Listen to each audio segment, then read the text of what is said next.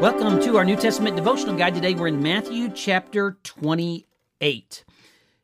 We remember that Jesus is crucified on Friday. Saturday is the Sabbath day, and now it is the first day of the week, and the ladies come expecting to find a dead Jesus.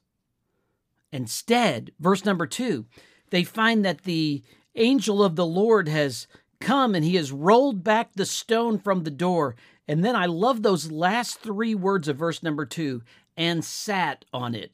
This is the angel with an attitude. He rolls that stone away and then he sits on it. And he tells them that they're not to be afraid. And then notice verse number 6. He is not here, for he is risen as he said. Come see the place where the Lord lay. And then go tell. But notice as they go to tell, verse number 8, and then into verse number 9, as they go to tell, they meet Jesus. And he tells them, rejoice. And then he says, look, I want you to go and tell. Now, verse number 11 through 15, kind of, again, a sidebar here, is what are the guards supposed to do with this new information?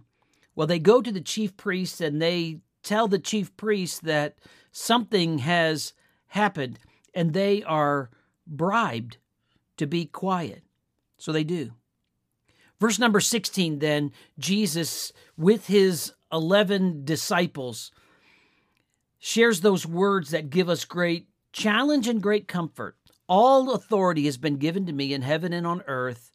Go, therefore, and make disciples of all the nations, baptizing them in the name of the Father and of the Son and the Holy Spirit, teaching them to observe all things I have commanded you, and lo, I am with you always, even to the end of the age. Jesus, first off, says, I have all authority.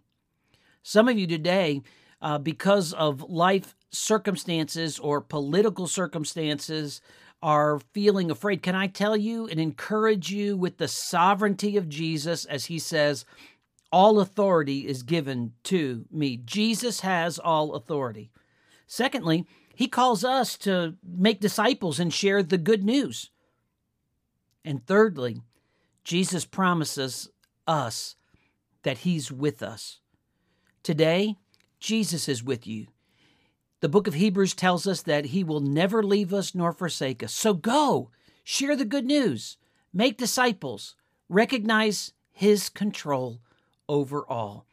Our Jesus is alive.